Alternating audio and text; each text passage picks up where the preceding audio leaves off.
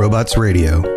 Games, lore, stories, community.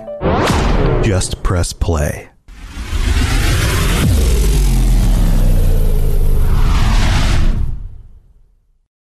Robots Radio presents.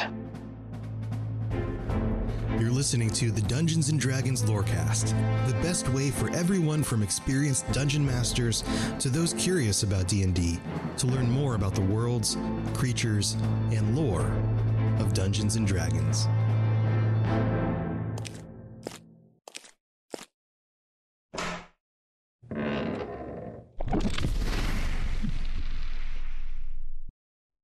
Hey, Sergio. Hey, Crit. Did you know it's my birthday? It is not. Don't take this away from me. You are a liar and a thief. It feels like my birthday. Why does it feel like your birthday? Because we got a new D&D book. We do. And something that our good friend Lupus Malum posted, reminded us in the Dungeons & Dragons Robots Radio Discord that this is the last book that's currently scheduled. We've got a graphic novel coming out here pretty soon, but as far as source books, campaign settings, campaign guides, rule supplements, this is it for a while. So we need some third party stuff to. Is it gonna be though? Because right around the corner, do you know what happens next? What's that? A big D&D announcement here soon. Well, no, I'm saying like this is we, according to what, Wizards of the Coast announced last year, we're going to revisit two classic campaign settings from D&D's past in 2022. So obviously those two are still slated for this year, but we don't have anything firm. We don't have a date to look forward to as of yet, as of this recording. And no, yeah, it definitely gives me a bit, I can already see him as once I really devour and get my full and drain everything from this Call of the Netherdeep book that we're gonna discuss this hour. I'm definitely gonna be feeding stuff, so I'm already scouring the Dungeon Masters Guild for stuff. Well, let's get into today's topic. We're gonna be discussing. Let us, yes. The Critical Role Call of the Netherdeep campaign book that just came out. Woo-woo! So obviously, if you're listening to this, you more than likely are familiar, or at least have passing familiarity with Critical Role. It is the Dungeons and Dragons live play juggernaut that launched in 2015, and since then has just become more popular and more lucrative. They have their own cartoon on Amazon Prime, which they kickstarted them. The fan base essentially paid for that. They shopped it around, and everyone's like, we've seen a D&D cartoon before, and that didn't go too well. That was forever ago. And so they're like, screw it, we'll do it ourselves. And kickstarted it. And then all of a sudden, the streaming platforms are like, hey, hold on, what you guys got going on over there? We want in on all that action. So yeah, they've got a rabid fan base known as Critters, and honestly, with Just Cause, it's an entertaining show, and this book is it's unlike an adventure that I've seen in quite a while. It's when we were talking about it off camera, off show, I had mentioned that I'm getting Shackled City vibes. The plot reminds me a lot of Shackled City, but whereas Shackled City was very much straightforward, hey, there's good and evil and good guys and bad guys. This is a lot more nuanced, which is very much, Matt Mercer's kind of bag. He is not really interested in the black and white dichotomy that D&D has historically been known for. He likes to tackle that gray area, the motivations and the like I said, the nuances of why these characters are doing what they're doing. So I'm glad you said that because I'm glad I said it too. It's not Yeah, smart. I've been thinking about something as of late, and we're gonna go off topic for a minute. I can't help but contribute a lot of the changes that are happening in D&D to Critical Role, and I say this because before Critical Role became as large as it did, prime example, monsters.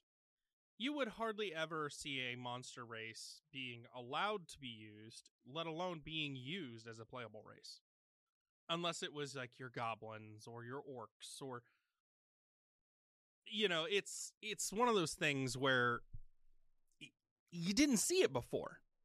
But Critical Role comes around and all of a sudden, we now have the, Monsters in the Multiverse book, which really expands on a lot of things. We have, Baldur's Gate. We're getting all these books that they're bringing monsters to the table for playable races. And even in the Monsters Multiverse, it even says that, your character's imagination is their only limit. None of this would have really been put into text, I feel, until Critical Role walked in the scene and changed the rules. No, I could definitely agree with that. It's it's something that why shouldn't I be able to play an ogre, or why shouldn't I be able to play this historically like antagonistic creature? Mm-hmm. But that's the whole thing. Like, you say I can be anything. Why can't I play this? Well, why is this creature always chaotic evil? And why can't I play them as a player character, as a hero? Mm-hmm. You see it mostly in our tieflings, and I'm talking about a specific blue tiefling. Can you name which one, Sergio? Is it the tiefling I play in my Age of Worms campaign named Razmataz? No. It's Jester. Come on. Oh yeah, well yeah, for sure. Obviously, I thought you were maybe like making a reference to Bumbling 4 and the Almighty Crit, and I'm trying to think like, was there a blue tiefling? We're not that influential. No, not yet. But no, in all seriousness, you see that very first reflection in tieflings in D&D, where first it was, their primary colors are shades of red or flesh tones. Right. In Critical Role, Matt Mercer's like, I don't care, be a blue tiefling, whatever. Then in the new book we get, shortly after this campaign's released, blue tieflings are a thing now. Yeah, and just like sort of just like I said, getting away from that sort of rigid, like this is the way it always is, to a more flexible, to a certain extent you can kind of do whatever you want, like as long as it makes sense, as long as it doesn't as long as it isn't OP, or as long as it doesn't nerf anything to a detrimental degree, have fun. And that's the whole point of this game, is to have fun and to let your imagination run wild. I agree wholeheartedly, and as a super fan of homebrew D&D, I welcome these changes that have been coming and are coming in the future. This is stuff we've been doing anyway. Exactly. Now we just have real rules about it. Yeah, exactly. So this is playing these kinds of creatures, like as opposed to like going through the hassle of trying to play test a character race, a new character race ourselves, because you can't just like throw stats on a creature and that's it. You got to make sure that it's not underpowered, that's not overpowered. You got to like put this thing through the ringer, and and that's the like, it's like two sides of the same coin when it comes to homebrew. Like that's the fun of it, but also like, oh my gosh, I just want to play the dang game already. Yeah. And so like, having this stuff be official, obviously, and be more concrete, not only lets you play the game out right out the box, or you can continue to tweak it, you can continue to homebrew. Like, okay, like I have a homebrew tiefling race that I've been playing with for years, and I can mix and match, like, I have this racial ability that I actually like better. I think it works better than what is officially in canon. So I'm going to actually add that to like my campaign. And so, like I said, it makes the homebrew process even easier, I feel. Oh, yeah, wholeheartedly. But we digress.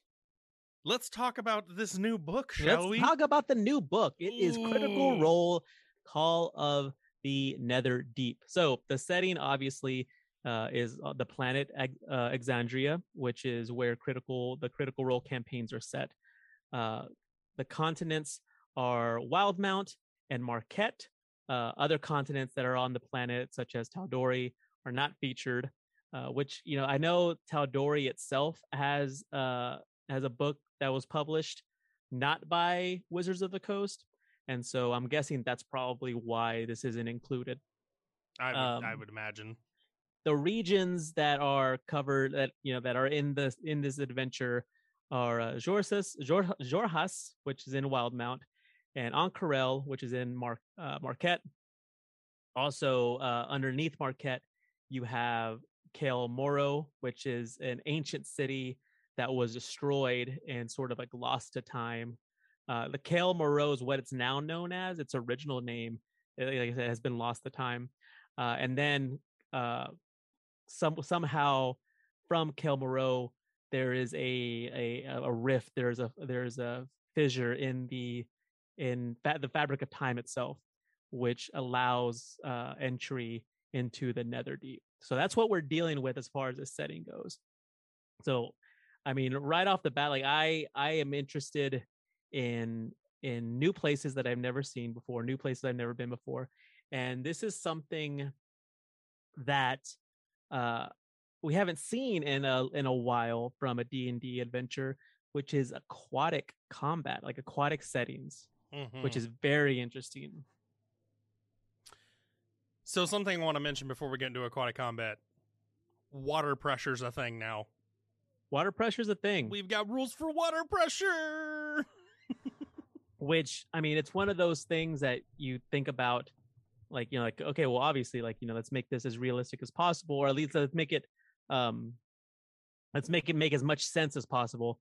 The further down you go into a body of water, the more pressure you're going to have. And so that sort of idea being codified and giving you rules for is, like I said, like it's more advantageous and easier to play out the box instead of having to come up with the rules yourself.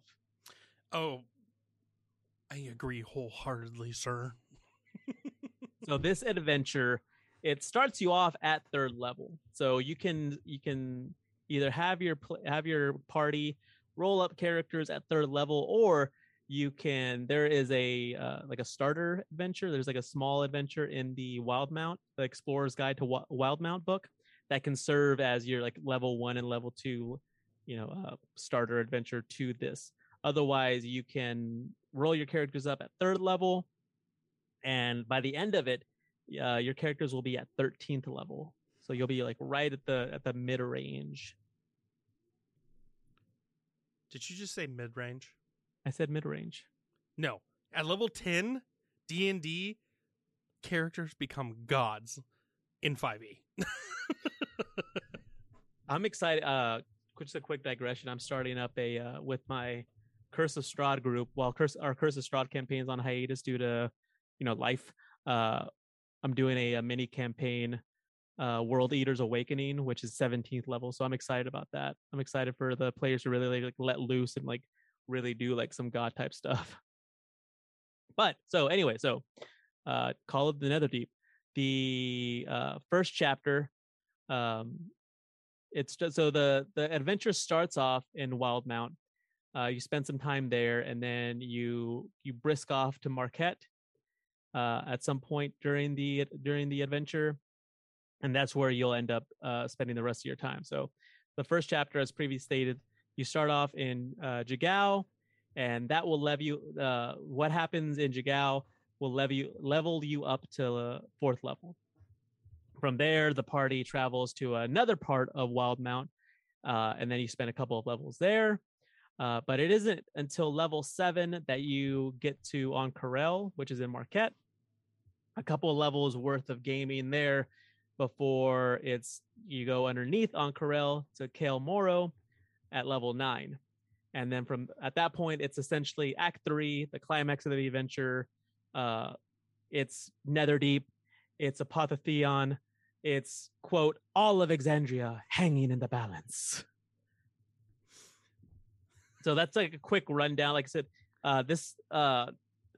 the first impressions, this first impression episode will be like spoilers light. There will be some spoilers in there, but we don't want to go like note for note guide you through what to expect from the adventure. We definitely want you to experience it for yourself and enjoy it, because I think there's a lot to be. I mean, if it's anything like what you see in like the story of what you saw in the first 2 campaigns of Critical Role and what we're seeing in campaign 3, that's if we can expect anything like that in Call of the Netherdeep, which I feel they've this is an adventure that is just about on par with what we've seen. This is going to be a lot of fun to play and to role play with. Mm-hmm. So, though we're going to go spoiler light here, I want to talk about some of the new mechanics introduced besides water pressure. Of course. So we have Rudium Corruption. Yep, is a new Rudium one. Corruption. So I'm going to go over these different levels of corruption and what they do. Let me get to my Rudium Corruption notes. Because that's some gnarly stuff here. So... Yeah, so really quick. So Rudium is this new mineral that is found underneath Ank'Harel in Kael Moro. We'll get into the like how it gets to be there, but it's this new mineral, this new thing on the periodic table that seemingly is very powerful, but does have a flip side to it. And if you have listened to any of Almighty Crit's magic items of the week, he likes to add, a little bit of the twist, a little bit of the bad to go with the good. And so this is, it's no surprise that this is something that really tickles your fancy. So, some of the physical signs of Rudium corruption are at level 1 of exhaustion. You have a red rash that appears, originating from the point of contact with the Rudium. Level 2 exhaustion. Pulsing crimson veins spread across the creature's skin. Okay, I want that. It's not good. It's not good, though. Looks cool, though.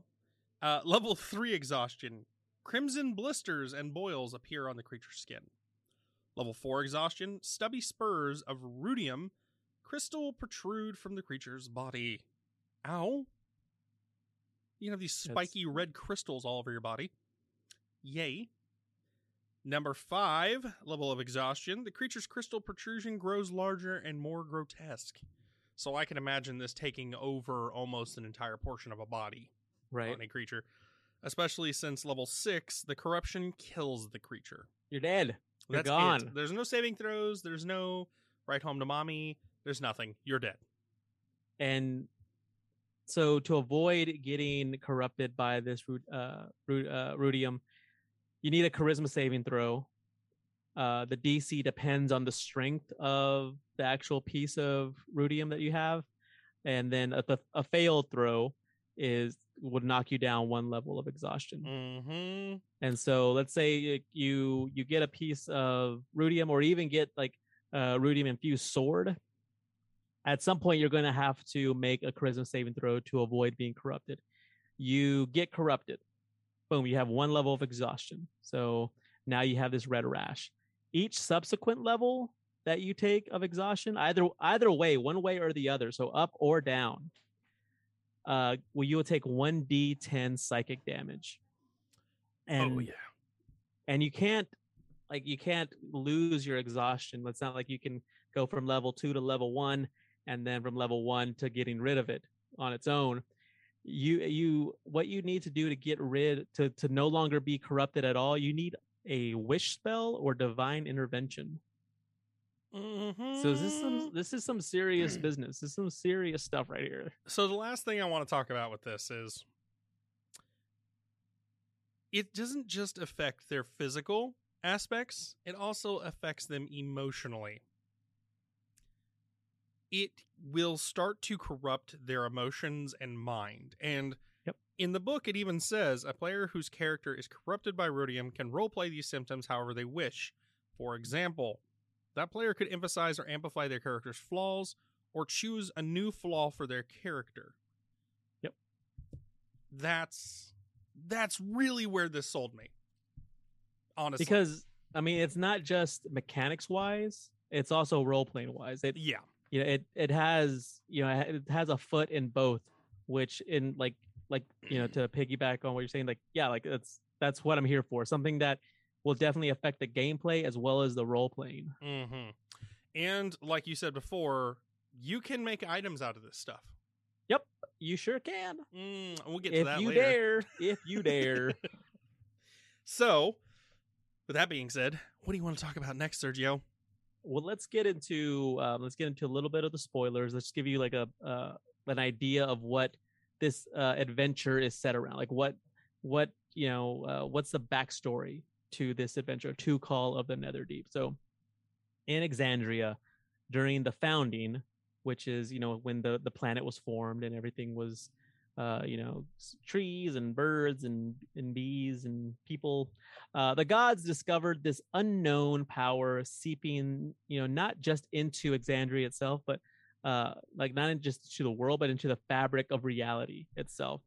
And so they weren't sure what it was, but they knew it wasn't any good. So they had to get rid of it. They banished it, and it ended up forming the dark moon on Exandria that's known as Rudis. So you've got like a regular kind of moon, and then you've got this sort of dark moon that's also that also hovers in the sky.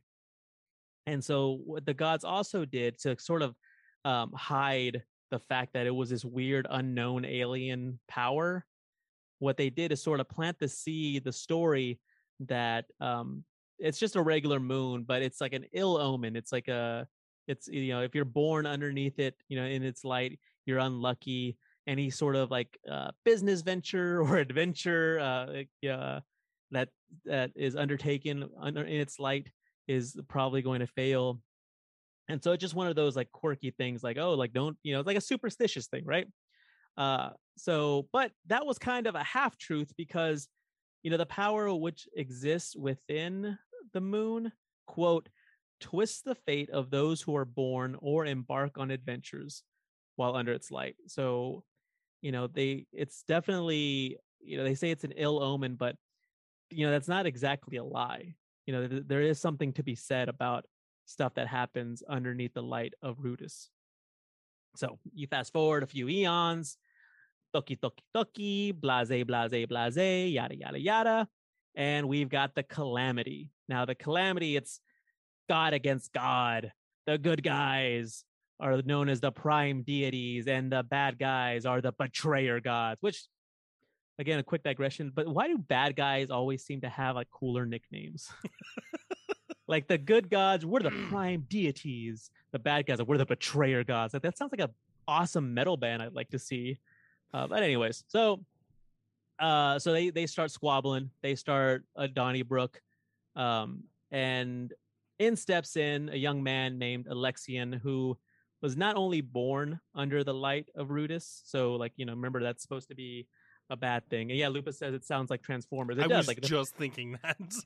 And to me, like Decepticon sounds like a very much cooler name. Like, if not for nothing, but if you're like, would you rather be an Autobot or Decepticon? Like, I don't know anything about Transformers. Like, I have no history with them. And you ask me, do you want to be an Autobot or do you want to be a Decepticon? I'll be like, I want to be a Decepticon. That sounds awesome. Anyway, so Alexian is born under the light of Rudis. Remember, that's supposed to be bad. But he's also born in Wildmount, which happens just to be where the betrayer gods like have set up shop. So like he's kind of like doubly like cursed. Like he's looked upon as like, man, that kid, like we don't want to mess with that kid. but he's not about to let some fate mumbo jumbo determine his future. So he fights for the prime deities. He fights on the battlefield for them. And this kid fights tough. This kid becomes a legend on the battlefield, so much so that the prime deities like take a notice of him. And he petitions the prime deities 3 times, not once, not twice, but thrice. 3 times he petitions them, and 3 times they bless him. And so he wore an amulet known as the Jewel of 3 Prayers, as a symbol, as a quote, symbol of his divine covenants. And we'll discuss the Jewel of 3 Prayers later on in the episode. So he wears this amulet. He fights on the battlefield, and he finds favor with the prime deities, so much so that he essentially becomes their champion. And because of this, because of their favor and because of the divine energy that they are bestowing upon him, he becomes nearly a god himself, known as Apotheon. And so think like Hercules, sort of like, more than a man, but less than a god. And so he's fighting the betrayer gods. And he finds himself in the city that is currently known as Kalmaro, which, as I mentioned earlier in the show, its original name is Lost to Time. And here you've got elves, and you've got the newly created orcs, who were elves that were transformed by the blood of Grumsh the Ruiner, which, the Exandria uses the standard pantheon of gods that Dungeons and Dragons is famous for. So you've got Grumsh, you've got Bane, you've got Corleon, you got, like the heavy hitters, right? So Grumsh spills his blood and on elves, and orcs are created. And at first there was some squabbling, but then they realized like, oh, hey, like, like we shouldn't fight. Like we're pretty much the same, let's go ahead and just like be cool. Let's be chill. And so the city becomes, it's prosperous. It's a great city. Grumsh is not trying to hear all that. He's like, I'm going to not only destroy this city, I'm going to destroy this whole freaking continent. And the way he's going to do that is he's going to go to the center of this city, this beautiful city in Marquette, and strike the earth with his divine spear. And, the impact of which would literally destroy an entire, he's a god. You can't really, you can't blame him. You can't, fault the physics there. If a god strikes land with a divine spear, it's probably going to mess some stuff up. But at the last second, in steps in Apotheon to somewhat block the blow. So it's not a true strike. It's not a D20, but it it definitely meets the AC of the Marquette soil. And so, while it didn't kill everyone in Marquette, while it didn't destroy the continent, the force did in fact destroy the city, and it got buried into the ground. So it sunk into the earth, and it turned the once lush land of Marquette into the barren desert that it is today. So this once prosperous city sinks underground, is lost to time. So think like Atlantis, right? And Lupus brings up that apotheosis is the elevation to the status of God, which comes from Greek, from the Greek language, the country of Greece. For those of you who are interested in geography and etymology. So it says, quote, in that moment of destruction and death, Apotheon's connection to Rudis flared to life. So this connection, fueled by that, aforementioned unknown alien power, it forms a rift between the worlds, and it forms a lightless realm of water, which then became known as the Netherdeep. And Apotheon has been trapped in this realm ever since, and he also has been forgotten in time. Like his legendary exploits, his fervor on the battlefield, his status as the god's champion has been lost to time. And so while he's been in this imprisonment, more or less, he fell into pretty much a coma. He fell into this deep sleep, and his power is essentially seeping out into all of the Netherdeep. So basically, the entire realm has this sort of like godlike power mixed in with it, which is what the rudium is. It's his divine power mixing with the Netherdeep, and it's a like physical manifestation of it. So centuries pass. Ank'Harel is built around the oasis, which stems from the Netherdeep, and on top of the ruins of this once amazing city. And everything, like I said, like all what happened with Apotheon, what happened during this like with his exploits, is lost the time. He's forgotten essentially. There is a group that's known as the Allegiance of Allsight. They discover this physical manifestation of Netherdeep's power, which is rudium, and they try to keep it secret, but rumors get out. Obviously, you can't keep secrets in D&D. And so you have a group known as the Consortium of the Vermilion Dream, which is like this. I bet they're really fancy. I bet they dress really fancy. Go ahead. I was just gonna say, can you just picture them in top hats and canes? And like really like flowy pants. Like, yeah. Yes. Just like, hello, we're the Consortium of the Vermilion Dream. So they're a group that's obsessed with the Rudis moon. And so they hear rumors of this material and roll a D20 on stealth, and they sneak into the excavation site. And so they're the ones who actually dub the mineral rudium because they feel that it's connected somehow to the moon. So they continue to sneak into the excavation site to steal the mineral. And that's when they discover the rift into the Netherdeep. And they actually are able to travel inside of it. And they take a sample of, the rudium from inside the Netherdeep with them. And this extraction, like they're excavating the rudium that's actually, on the material plane. It's not until they take the rudium from the Netherdeep that Apotheon awakes, and he is not happy. Not only is he a bit emo over the fact that that he's been in prison for centuries, right? But he's been forgotten, and so he's kind of in his feelings about that. He's kind of sad, like, hey, like I was kind of a big deal, and now no one even knows about me. But he's also angry because he's like, all right, now that you found me, you're more interested in stealing this mineral and using it to your own selfish gains than freeing me. That's not cool. Like, I deserve to be free. So he's sad, he's angry, he's probably hungry. You've been in prison for so long. So this intense emotional outpouring has two effects. The first of which was the rudium corruption that we discussed earlier in the episode. And the second effect that it has is that it attracts the attention of the prime deities, who they have, ever since the calamity, they imprisoned the betrayer gods away.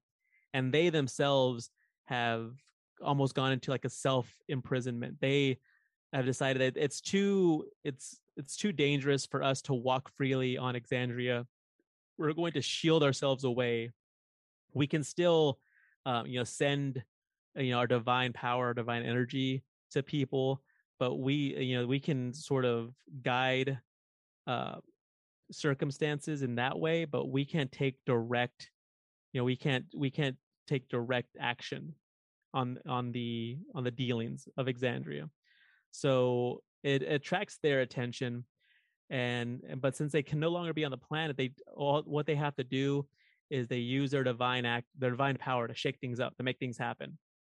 And they do just that by sending the Jewel of Three Prayers, which was the amulet that Apotheon wore before his imprisonment, to a location right outside a city known as Jigao, where the adventure begins, in hopes that a worthy adventurer or adventure party will find it. And that's where the adventure begins, in Jigao. Dun dun dun dun. I mean, it's a pretty gnarly like setup. I dig it. Like I said, it reminds me of Shackled City, but whereas Shackled City was like there's this like insane like demigod trapped underneath the city, and an evil cult is trying to free him so they can destroy everything. Like this is a bit more nuanced, like he's sad for very good reason, but he's also angry. So it's like kind of like, hey, like, we're not sure what he's capable of due to like this intense emotional, like to this grief that he has. So before we go to our mid-break, I want to bring up one more mechanic so we can wrap our show up nice and pretty today. We are introducing, and some of you DMs may have already introduced this into your game, but a new mechanic to this particular campaign is the Rivals mechanic. Yep. That's right. We're Pokemon in this, and you get rivals now. You got gym leaders. Is that what they're called? Gym. No. You get red. You get, red. Well, I'm saying like you have to like beat the gym leader, the gym king. I don't remember. I've played like 30 minutes of Pokemon. Get out of here. Get out of here. It's I don't know, man. No, I mean, I can see why it's popular. It's just not. It's awesome.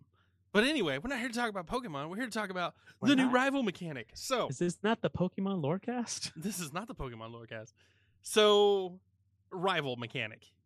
This is cool because at this point, it puts a little pressure on your players to be the very best, like no one ever was. But exactly see what I did there? I see. Yeah, it's the Pokemon song. So, while your characters or your players are growing in power, so too are the rivals, and they're introduced at the very start of everything. Yeah, like the adventure starts during this sort of festival where there are games and there are like the feats of merit, where you try to, or it's like a somewhat friendly competition, and this group of rivals is also there for the same reason you are, and like you said, they essentially think of them as a party, a campaign party that your DM runs. So this is the adventure is built ideally for 5 people, and there are 5 rivals. And obviously, it says if you don't have 5 players, or if you have more than 5, feel free to remove one of the rivals, or feel free to have one of the rivals, have a identical twin sort of thing, or make one up on your own.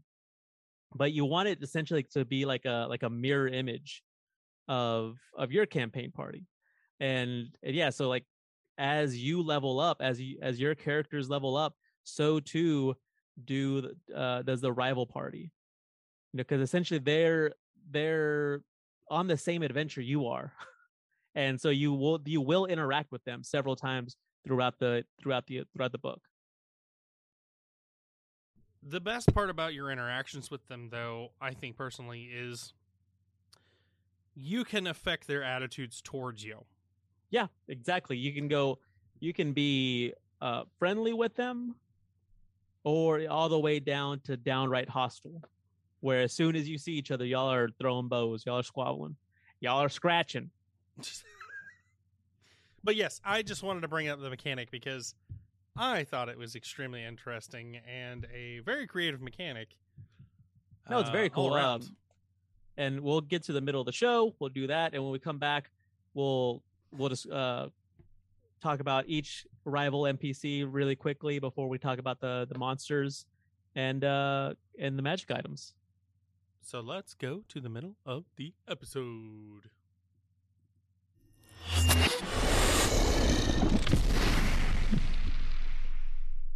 Here we are in the middle of the episode. Sergio! Hello.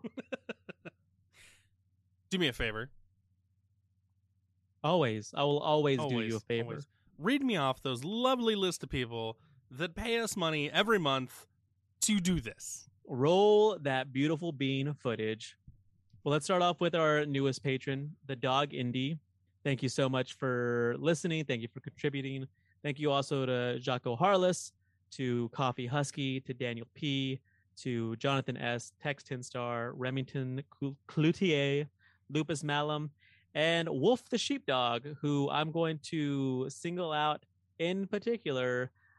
Please check your email or check your Patreon. We need some information from you so that we can send you your stickers, your sticker pack. I've got an envelope with some D&D Lorecast stickers with Wolf the Sheepdog's name all over them. Speaking of that, those stickers have been sent out to all the patrons. T-shirts have been sent out.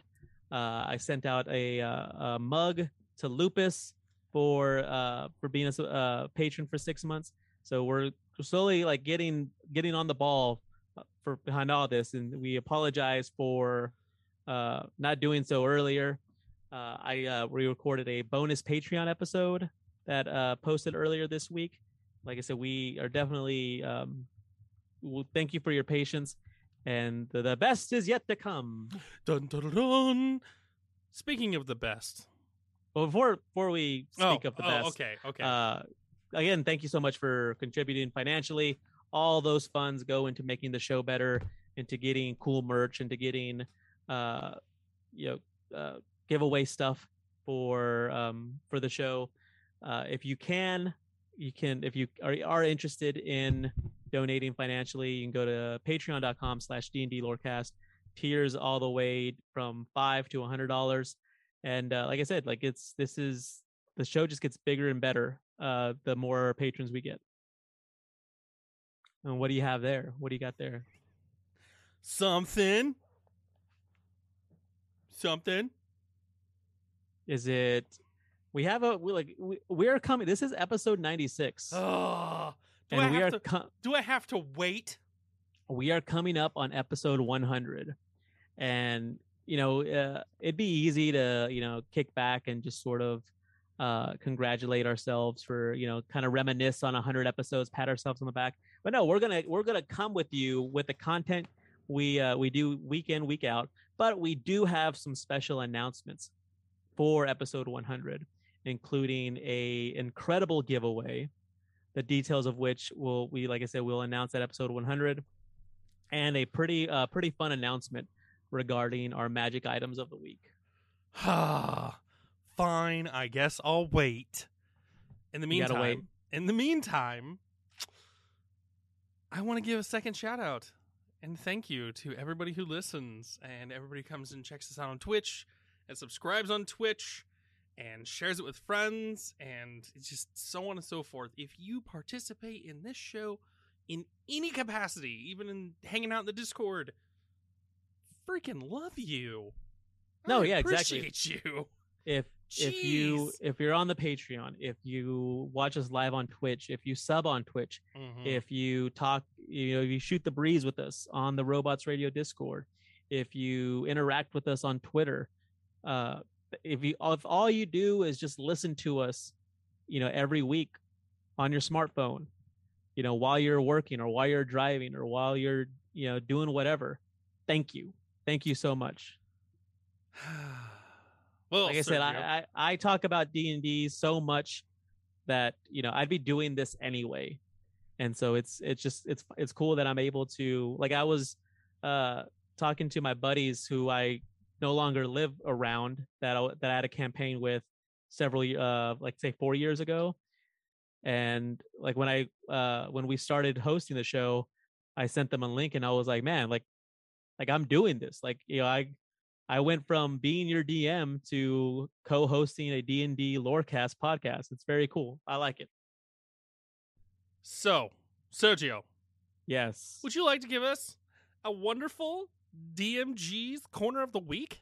So the DM's Guild, while we're in between, this is the Call of the Netherdeep adventure is the only official D&D source book, campaign guide, anything official that is actually has a date. We should be expecting some more stuff in the future. However, we don't have a confirmed date for anything.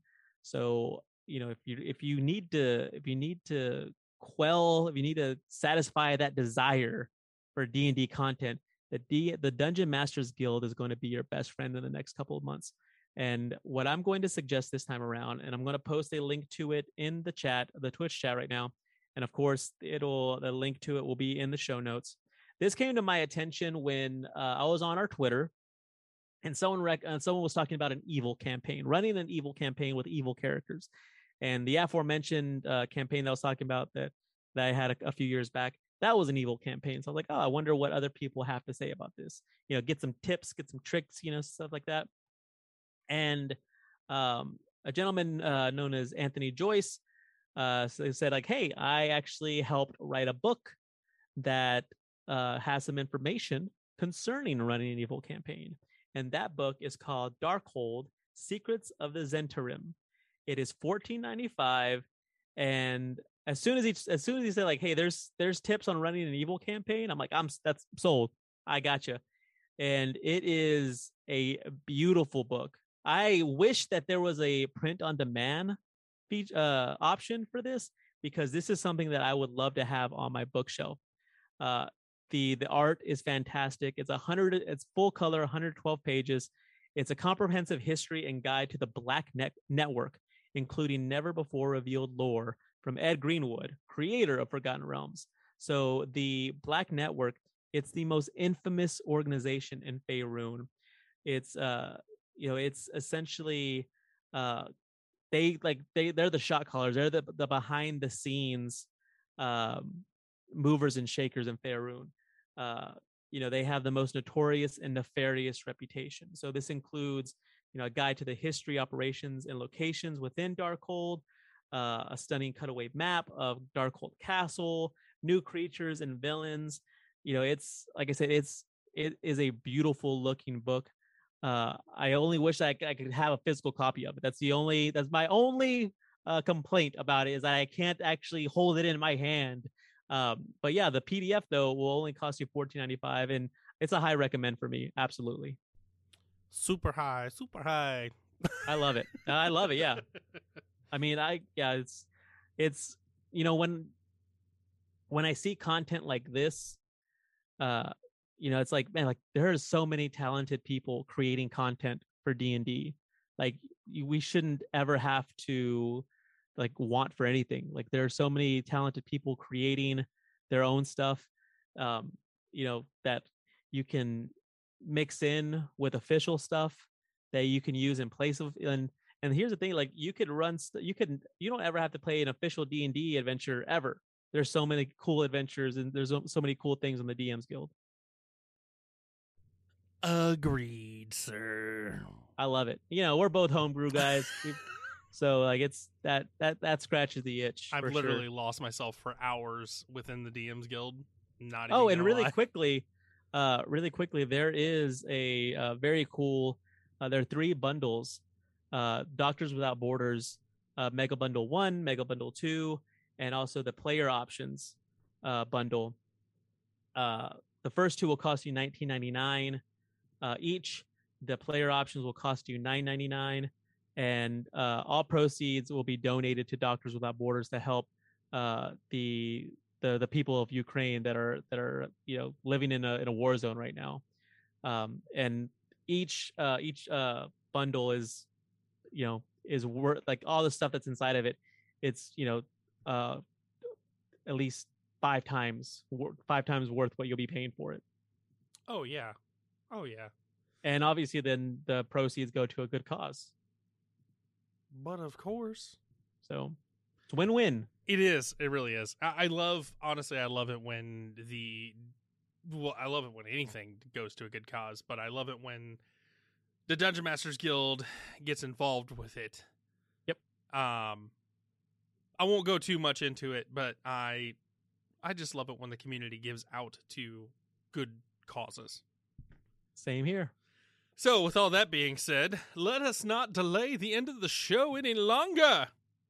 We're going to jump to it.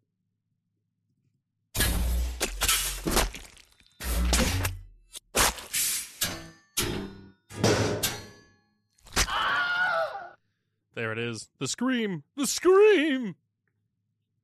It's a scream. Wilhelm. And there's a couple of images of the Darkhold Mm.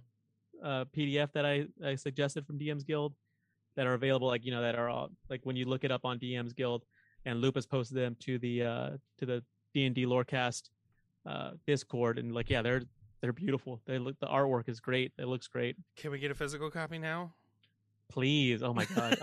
And I love being able to like hold dozens of books in the palm of my hand, but at the same time, like I gotta have, like, I love the crack of the spine. I gotta have something physical. I love it. I love it. I honestly cannot do digital. I have to do physical.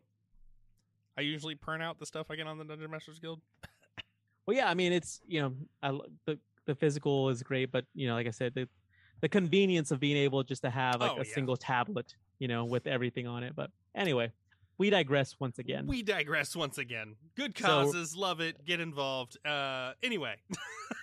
So these really quick, these rival NPCs. Like I said, there's 5 of them. There's the de facto leader, Ayo Jabe. She is a Water Genasi Ranger, very impulsive, very hot-headed. And so that is tempered in part by her childhood best friend, Dermot Werder, who is the cool-headed, rational one. He's a goblin cleric who is fiercely loyal to Ayo, very thoughtful and very wise. Like I see that dynamic very much like Kirk and Spock from Star Trek. Filling out the rival NPC group is Galceriad Ardith, who is a drow wizard. He's kind of a smartass who's too smart for his own good, essentially. Very intelligent, but kind of probably he's insecure. Like he like and hides that like through his like smart aleck remarks and his quips. There is Irvin Wastewalker. I'm sorry. Irvin is a human, and unlike the previous 3 characters, there isn't a class attached to him.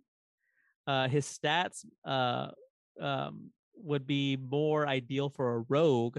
However, with him and with Maggie Keen Eyes, the ogre that finishes out the group, who also doesn't have a class attached to her, I feel like because of their stats, rogue and barbarian, but they don't explicitly state a class. So I feel like you could kind of make them whatever you want. So you could literally try to make them a like mirror image of your party's your campaign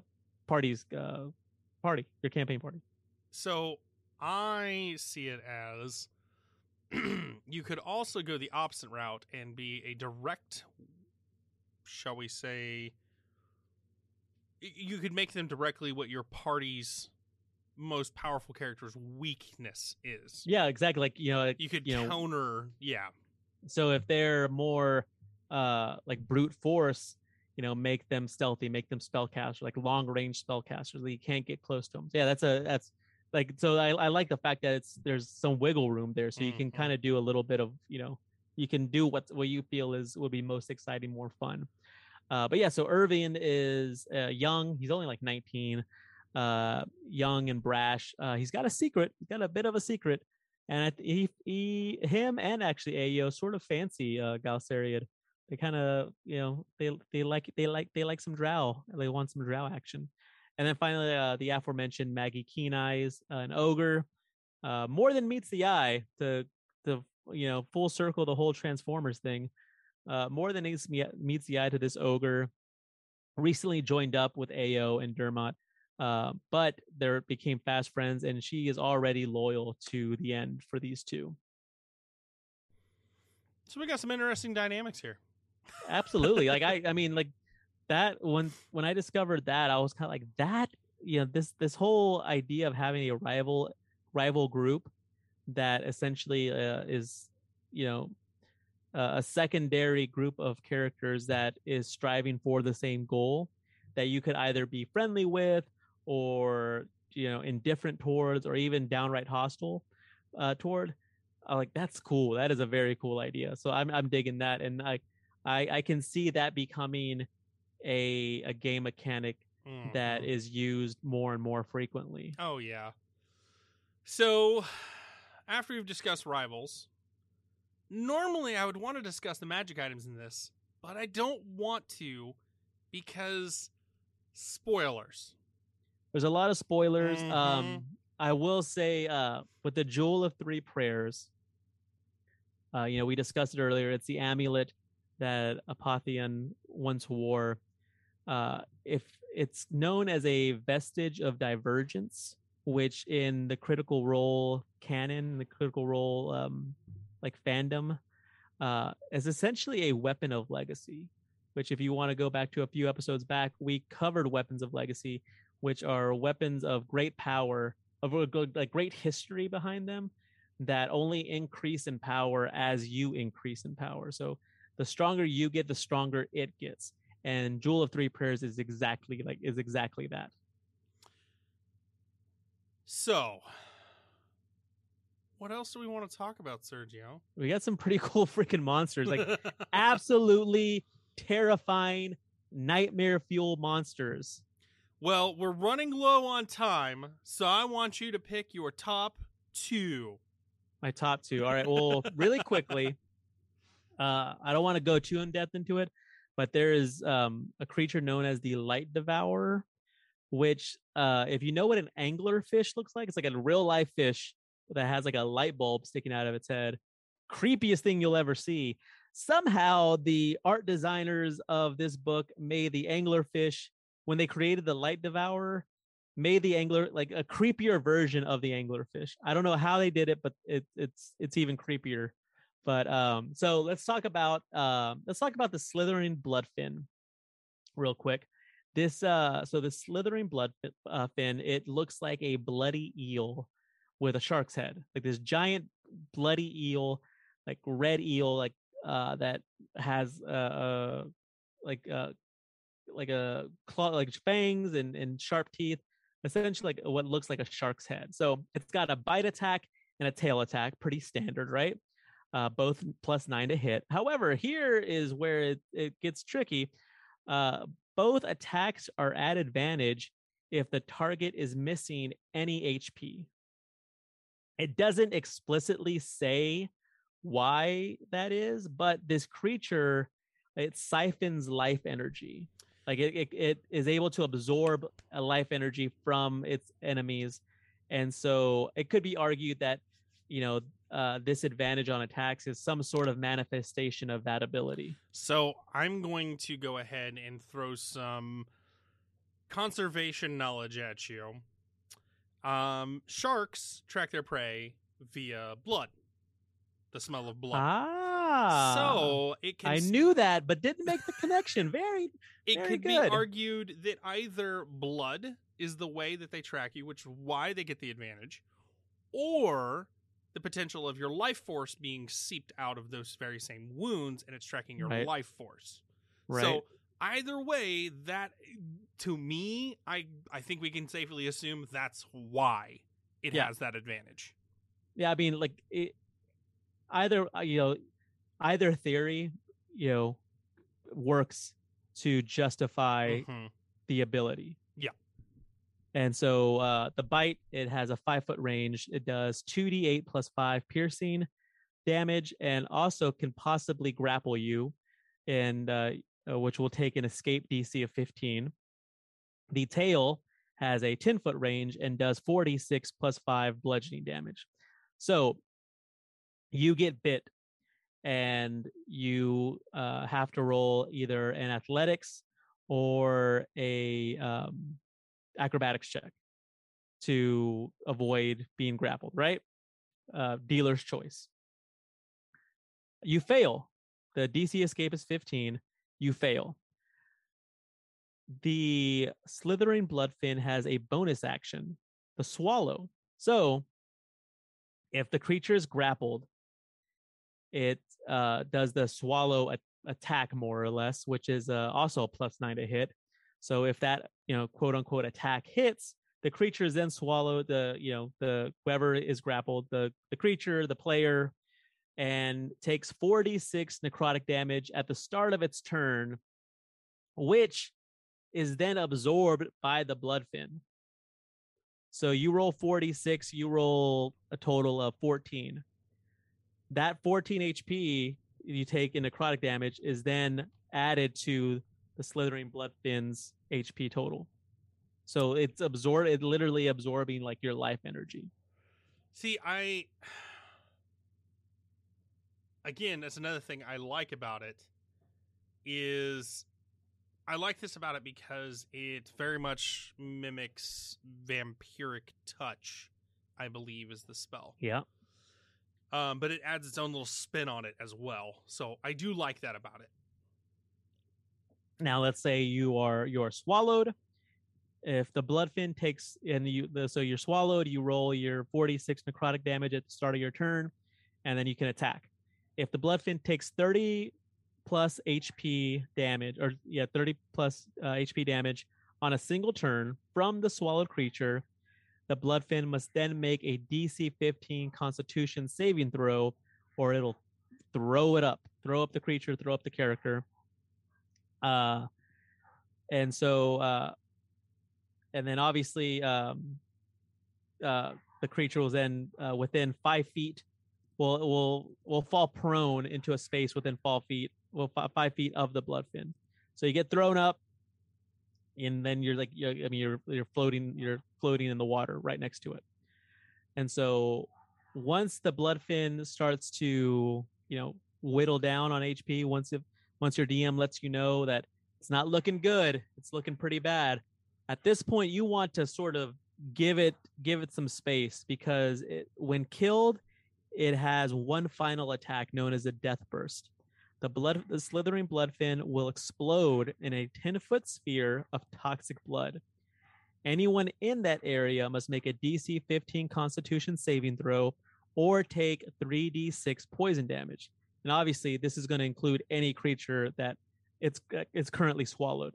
So if your character swallowed, I shoot an arrow and it hit and it kills a Bloodfin and it explodes, you're going to be in that 10. You're literally in the middle of that 10-foot radius. So you have to make that con save, or you take 3d6 poison damage. That's ridiculous. While you were talking, I brought up a picture of this thing for everyone on Twitch to see, and this thing is gnarly looking. No, yeah, and okay, you want to talk gnarly looking? Like, I posted photos last night as I was just going through the book to the D&D Lorecast channel on the Robots Radio Discord. You want to talk gnarly looking? Death Embrace. So you've got fangs, you've got 60-foot barbed tentacles, and not only that, but it's huge. There's like the literal. The size is huge in terms of D&D. So the AC is low, right? The AC is only 13, but it has a decent amount of HP, 14 D12 plus 56. But to sort of counteract the low AC, it's got great attacks plus this one amazing reaction. So keep in mind, this is a huge character, so it's going to take quite a few blocks or quite a few squares. If a character starts their turn in Death Embrace's space, it must make a DC 16 Constitution saving throw. After 2 fails, the creature is petrified. And I don't know if you know anything about physics, but anything that's like rock that's heavy in water is going to sink. And we've already talked about how water pressure is now a thing in D&D. So, this might not seem too bad. Just like, okay, well, just don't start your turn in the Death Embrace's space. Just that easy, right? Except it can use its tentacles to pull characters toward it at the start of each of its turns. 2 tentacles attack with a +10 and a 60-foot range. A hit does 2d6 plus 6 piercing damage and 2d10 psychic damage. And once again, like the Slithering Bloodfin, you are at risk of being grappled, and you must make a DC 16 to escape. And so once you have, and so that amazing reaction I was talking about earlier. So let's say that the Death Embrace has a player grappled. It has a body shield reaction where when it's hit, it can use a grappled character to shield itself, and the grappled character will instead take the damage. Yeah, this thing, No. Dude, it's absolutely gnarly. Like it looks gnarly AF. It plays it can, like I said, that AC is low. Like, I mean, more than likely you're going to hit just about every roll. But you got to figure out a way to stay out of its range. And with its tentacles being 60 foot, I don't see how that's going to be possible. You got to be really clever. You got to be really clever and have good strategy when you're taking on one of these things. Oh, yeah. I showed a brief image while you were talking again. It looks to me like a jellyfish that was half devoured by a clam. And Lupus says it looks like an evil flump, which, yeah, absolutely. Like flumps, like, a flump is something that you might, that it looks like a Pokemon, actually. It looks like a nice Pokemon. And this thing looks like its evil twin. I have to kind of agree. It looks like the evil twin of a flump. Yeah, absolutely. So So I mean, look, so those are just two of the like I wanted to talk about the scuttling serpent maw, but we'll have to go more in depth. Like this is going to have to be a Patreon exclusive where we go further in depth on the creatures and do some other and talk some more about this book, because 1 hour can't do it justice. Oh no, there's a lot to cover in it. The map is massive. I mean, there's tons, and nope. We're gonna have to do a Patreon on it. Well, with that being said, that brings us to the wrap up. And you know what we get in the wrap up? Give us that beautiful magic item of the week footage. Roll that beautiful magic item of the week footage. So, I know we're not talking about Ravenloft in this episode. But next week. But I gotta stay on this, Monster Hunter kit. Let's do it. Let's go. So I thought, what better way to incorporate both the new book and what we were previously discussing than a magical item that incorporates both elements. So, here we go. It's a simple ring. Just a simple ring. Made completely out of that lovely little element we just got. Rudium. Mm-hmm. So, already when you put this ring on, you must make that lovely little save in order to wear it. Okay. You also must attune to this item and this item only. Ooh. Mm-hmm. If you attune to any other item, you will lose the attunement to this item, and you will have to take 3 full days to reattune to it. So will this, if you're already attuned to something, will it sort of like cancel those out? Will it? Yes. Will it end? Okay. Yep. Okay. So the reason that you must be only attuned to this item is because this item psychically links you to your party members. You can communicate telepathically at any distance across any dimensional plane space and time space. In addition to this, you will also be granted a +3 attack bonus on all your attacks, and your weapon that when utilized in that same hand is granted the same properties as the ring. Ah. So now if you strike an opponent with it, guess what? You're going to have to make that saving throw too, buddy. Right. Is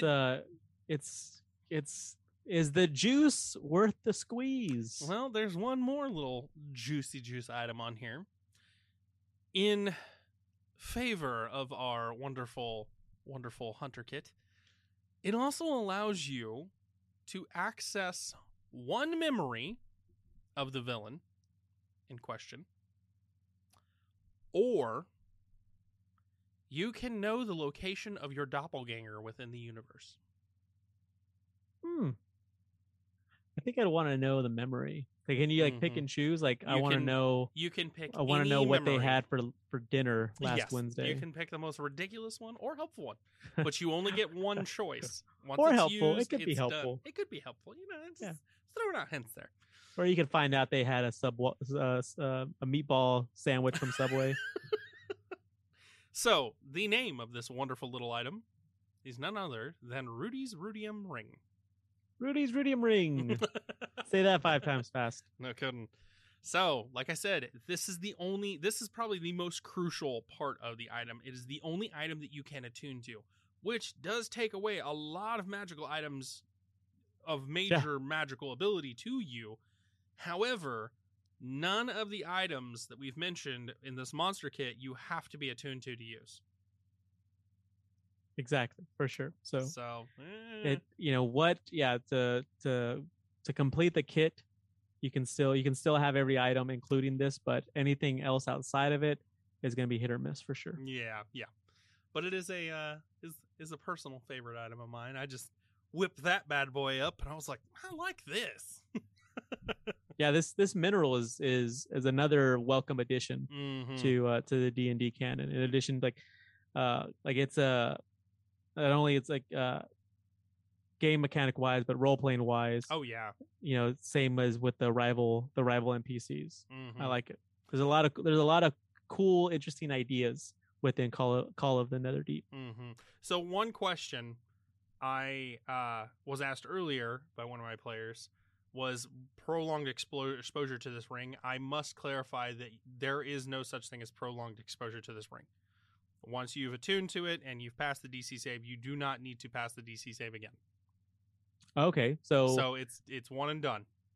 Okay, so what if you fail? If you fail, you're going to take that exhaustion. Okay, and then you still have to. So you have to continue. And once you have it on, you have to succeed. You have to succeed. Yep. So you could be walking around with with red crystals sticking out of your neck because of some bad rolls or a rash. It's completely up to chance. So it is quite the powerful item, but let the dice decide. Yes. Speaking of dice, Sergio. Yes. Where can we find you? Where can we talk about your stuff? Where can we listen to your other show? Well, I am the co-host of another show called Phantom University. We are barreling toward the end of season 1. We are in the middle of our Batman arc, where we're discussing the Tim Burton Batman movies, as well as the new Batman '89 comic book series. The best Batman movies.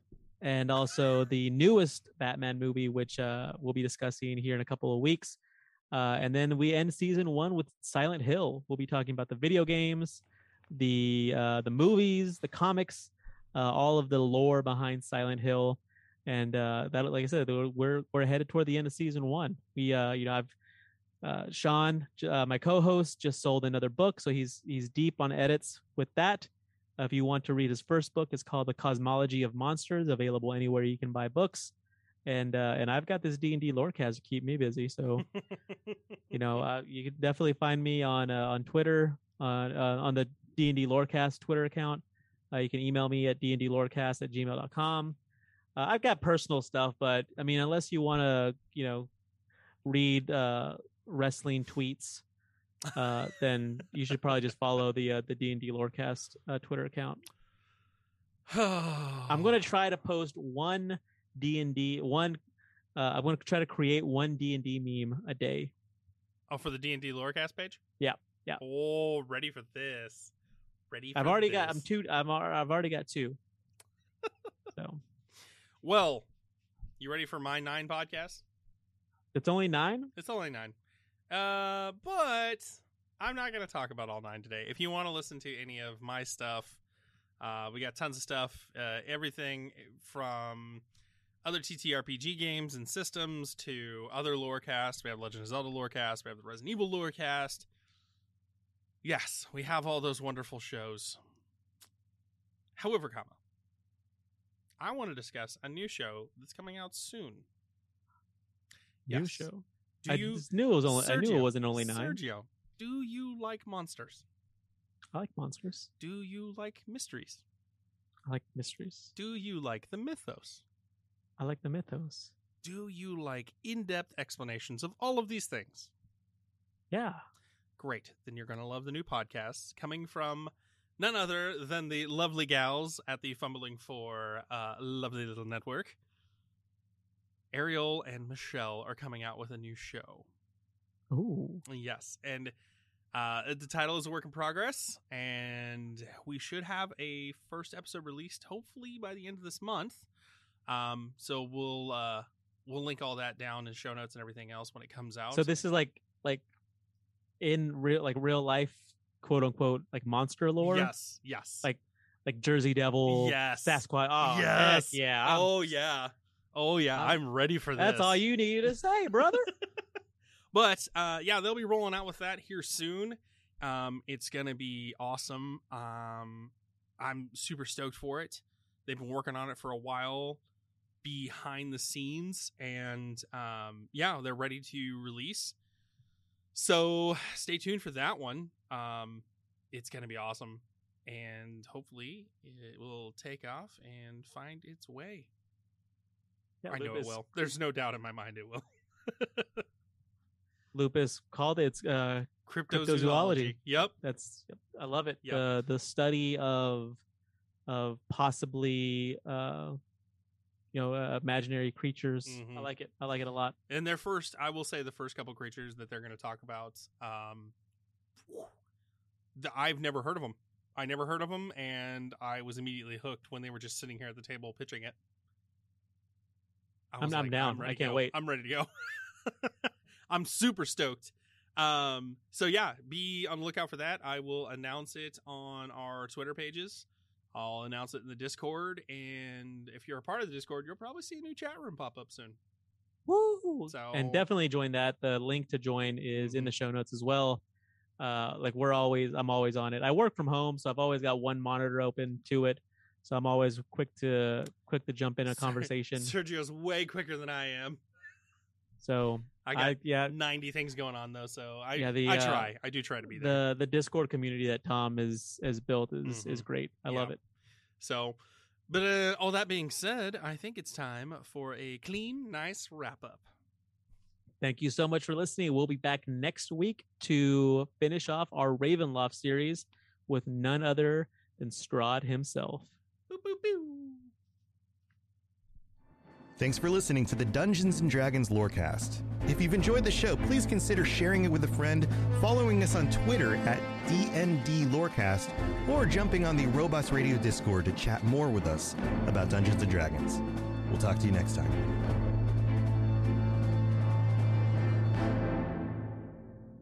You've been listening to a Robots Radio podcast. Smart shows for interesting people.